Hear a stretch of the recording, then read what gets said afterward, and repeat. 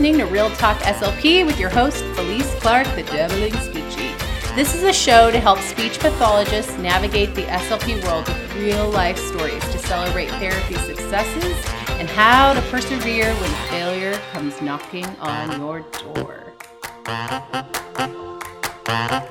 Hey, this is Felice Clark, the host of the Real Talk SLP podcast show, and we are on episode 15. So if you are new to my podcast, I want you to know this is a place where we talk about real things that pertain to being a speech pathologist. I think I really need it too. I really love hearing real struggles and real stories and real successes that other SLPs are finding and discovering and learning and doing, because it helps me to stay inspired. I don't know what it is. I need to know that I'm not the only one dealing with this roadblock, or, everybody else out there is having some therapy flops just like me. So I think that's how we get better. We get better when we hear other people that are taking the leaps to try new things, to do stuff that's hard. And it helps us to realize we can do it too, right? And it also helps me to not get sucked into that social media, like, they're just perfect. Look at them. They have everything perfect. They know exactly what to do. And I'm over here crying every day because I can't get Johnny to say his R. So if you're here and you're new, this is what I like to do. I like to talk about real things to make you an I can't even talk, okay? Well, I'm a speech therapist. I like to talk about real things that speech pathologists are facing to just keep us all inspired to do better, right? So today I'm going to be sharing a tale from my life to make you a better SLP. It's called The Climb. I know you're starting to sing some Miley Cyrus right now. It's the climb. But before I head into my tale, I want you to know about a free download on my website. If you work with elementary age students and you're just struggling with coming up with extended activities during distance learning to help support your students and your parents, and you're going, I have a caseload of over 60. Some of you with the caseloads of 90, I don't even know what you're going to do. This will help you for some of your caseload, but if you are like going, I have all these kids that need specialized activities, and I really don't have 50 hours in the day to make every single one of them a personalized activity. This resource is for you because it is 2 different game sets for I Spy Around the House. There are 2 sets for category and 2 sets for noun functions. And it comes with parent-friendly homework guides that can cover a ton of different treatment areas. So you can send that guide to so many kids on your caseload and tell your parents how to work on their child's goal with this one game. And so right there, you've been able to cover most or all of your caseload using this one activity, and you can use it for a couple of weeks and sometimes more if you have them do one of the games each week. So I'm going to put that link in the show notes. I would encourage you to download it because we all need a little sanity right now with therapy planning, and this will help with that. So I think it's time that we get to the details about the climb story. So imagine me, 16-year-old, on a rappel course, gripping with all my strength. My whole body is clinging to this giant totem pole that shoots straight up into the air, and I am gripping it. My legs are shaking. My body is like, definitely going, I don't like this. And meanwhile, my dad is filming the whole experience. And next to my dad is my mom and aunt and uncles cheering, you can do this, Felice. Just take one more step. Meanwhile, on camera, I'm crying with tears saying, I can't do it. Get me down. And the guy that's holding onto my harness and he's guiding me. He keeps just, have faith. You could put one foot there and then take another step. And he's trying to coach me through. And everyone is just so encouraging and calm. While I am in like fight or flight right now. And I totally it's like, this is not good, guys. Okay. To embark on something new and then realize in the middle of it that you're like, I actually don't like doing this at all. I had no idea that I really was scared of heights until I was at the top of I think it was like a 20-foot totem pole at the top of it. Okay. And I was completely just frazzled.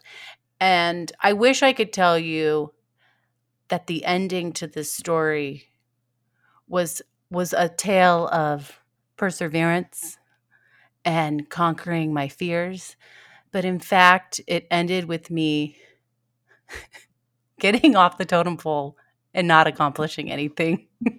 Like, and that's not true, but that's what it felt like. Okay. But no, I did not climb the totem pole. I did not take a leap. And so at the end of this whole story, but what the totem pole was, it was this long wooden totem pole and it had little pegs on the side of it. And you climb up it. But then at the very end, there's this one spot where you have no more pegs.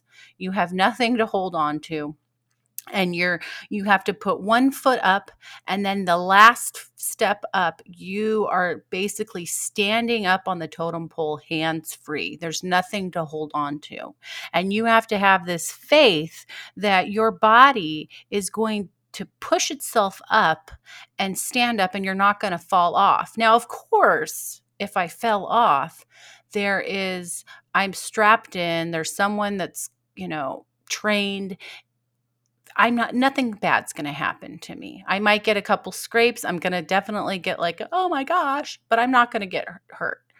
And the funniest thing is that next to me, I'm over here like crying and freaking out. There's another totem pole that someone invented that is taller and skinnier, and people like to climb up it.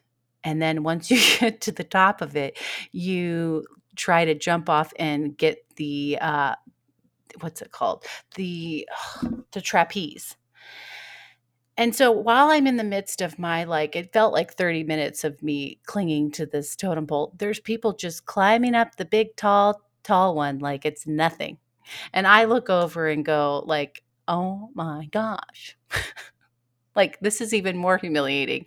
I can't even get up the regular totem pole, and yet everybody else can go and do the hard one, and so I ended my journey not climbing on the totem pole, and I had to take that like walk of shame in a way of saying I didn't, it's on camera as well, so I can't even lie about it.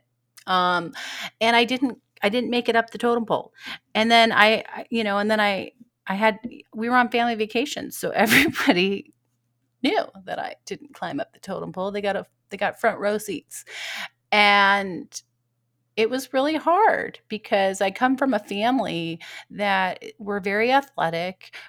We also, I think, in some ways value and celebrate perseverance and doing hard things and getting through hard things and having like kind of a can-do mindset. And I definitely, my personality, I know I can do hard things, but there are days and there's times in my spirit where I'm like, I can't do this and I'm not going to do it. Like I definitely dig my heels in and go like, you know, like I'm not going to do this kind of thing. So it was hard. And I definitely had moments where I was just like, we are never, ever getting back together.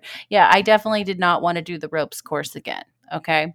I It wasn't something that I wanted to do, but eventually when I was in college, I had to take a rec and leisure class to get all my undergrad requirements. And I took this class and we had to do a ropes course, and I did the ropes course and I built up some confidence like, okay, I think I'm ready. And a couple of years later, I went back to that same ropes course that we went to at Hume Lake with my family, and I did it. I climbed the totem pole and I did it. But it took some time and some energy to see why I didn't do it and to face that fear about heights. And I'm thankful that I went back and did it because it taught me a lot of lessons that, you know what, even though I didn't make the goal the first time, I I have the mindset now to tackle this thing that's really hard for me. And so here are some takeaways from this event, from this that can help us as SLPs. I was kind of thrown into this ropes course situation. My mom had signed me up and I was a grumpy teenager. I really didn't want to go. So my mindset really wasn't like, seize the day. We're going to do something hard today. I was thrown in. And so much of the time, we are thrown into new cases, new teaching situations. We are thrown into new types of school years like distance learning. And was I prepared? Absolutely not. And it really did suck because I had no idea what I was going to be doing. And I needed to give myself a little bit of grace on that like, look, I was thrown into this ropes course thinking I could do it, and not really realizing like I had some underlying mindset fears like about heights. I really don't like heights. And I needed to give myself like some time and space to process that. Like, yes, I don't like heights, but I can still do this thing. You know what I mean? So that was a takeaway, that we are being thrown into stuff that we are not prepared for. And we need to give ourselves a little bit of grace and room to process that stuff, to actually navigate it better. Right. The other thing that I did that was really just like, it just sucked out some of my confidence was just looking over at the climbers that were doing the harder totem pole, and it just, I compared myself to them. I felt, I made myself like, just like, look at me, I'm horrible, I can't even do this, and bring myself down, when in reality I knew nothing about what those climbers were doing. Maybe they do these ropes courses all the time, or maybe they have had fears about heights and they did some work to get better at that. And now they are able to do these totem poles and ropes course like easy breezy. And so often with social media and just even listening to the other SLPs that we work with, we easily compare ourselves to them. Like, well, I had a really horrible day. I apparently everybody else on social media knows how to work with all sorts of students, and I'm over here struggling. And so much of us forget that like maybe they are doing really well, but we didn't see all the countless hours and time that they spent researching and doing this and this or that. Or maybe you know they they've been doing this for longer, and the minute we start comparing ourselves to other people and wishing, we were more like them, or more, we take away from our own therapy style. And we also forget like maybe they only have 30 kids on their caseload and you are serving 80 students. That's not going to look the same, and you're maybe not going to be able to do all the things that they're able to do. But can you do better? Can you get a little bit better? Can you try to do the best you can with what you got? Of course you can. So I think keeping the blinders on yourself and your own progress is the best way you are going to keep pushing forward even when things are tough. And the other last thing that I think is a great takeaway is that it's scary to jump off into and do something that you don't even know what's going to happen. I think that's what I was so scared about. I was at the top of this totem pole and I wasn't sure if I was going to be able to stand up on my own. And that scared me a lot. It was really hard to take that leap because it would also be really hard to fail, in general. But then to fail on top of everybody watching you fail is just, it's scary. It's scary. So maybe you're sitting here going, okay, well, I'm okay with failing with my students, but I'm afraid to get in front of a classroom and do push-in therapy with other staff members watching me and seeing me fail horribly with the students and running a lesson. I mean, it is, I'm fine with failing with a conversation with a parent on the phone, but to fail in a big big meeting with lots of different administrators and teachers there. Oh, no, I'm scared. That's scary. And so I think acknowledging what you're scared about is okay. And you need to do it if you want to start to grow in a certain area in your practice. So let's say you are afraid to do whole class co-teaching with a teacher because of A, B, and C. Um, you need to acknowledge that. And you need to figure out why you're scared so that you can take little tiny steps to get to that bigger end goal. Like if you really want to go into the classroom to do push-in, but you're so terrified of like conflict or it failing because you didn't run your lesson well, that's when you figure out little small ways that you can start to inch towards that big goal of jumping.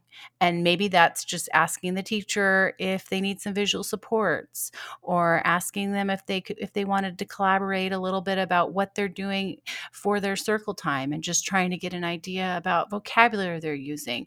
And then maybe in about a few months you'll say, hey, do you mind if I come into the classroom and just watch what you guys do at circle time? I'd really love to check it out. Then maybe in another few months, you're like, hey, do you care if I come in once a month and run a speech and language circle time? And you're bridging those fears by making small, little tiny steps. And that's what I did with my totem pole adventure.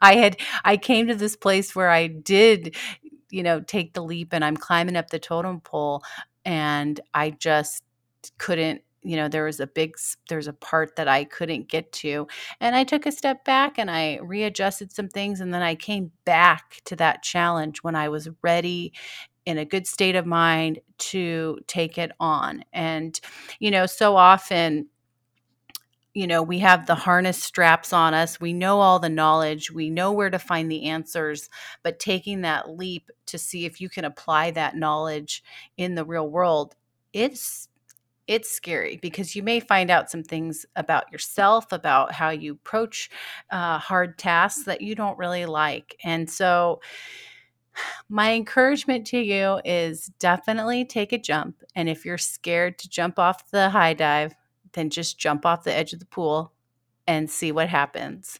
So I hope that this story gave you some chuckles. It helped inspire you and remind you that we're all in this together.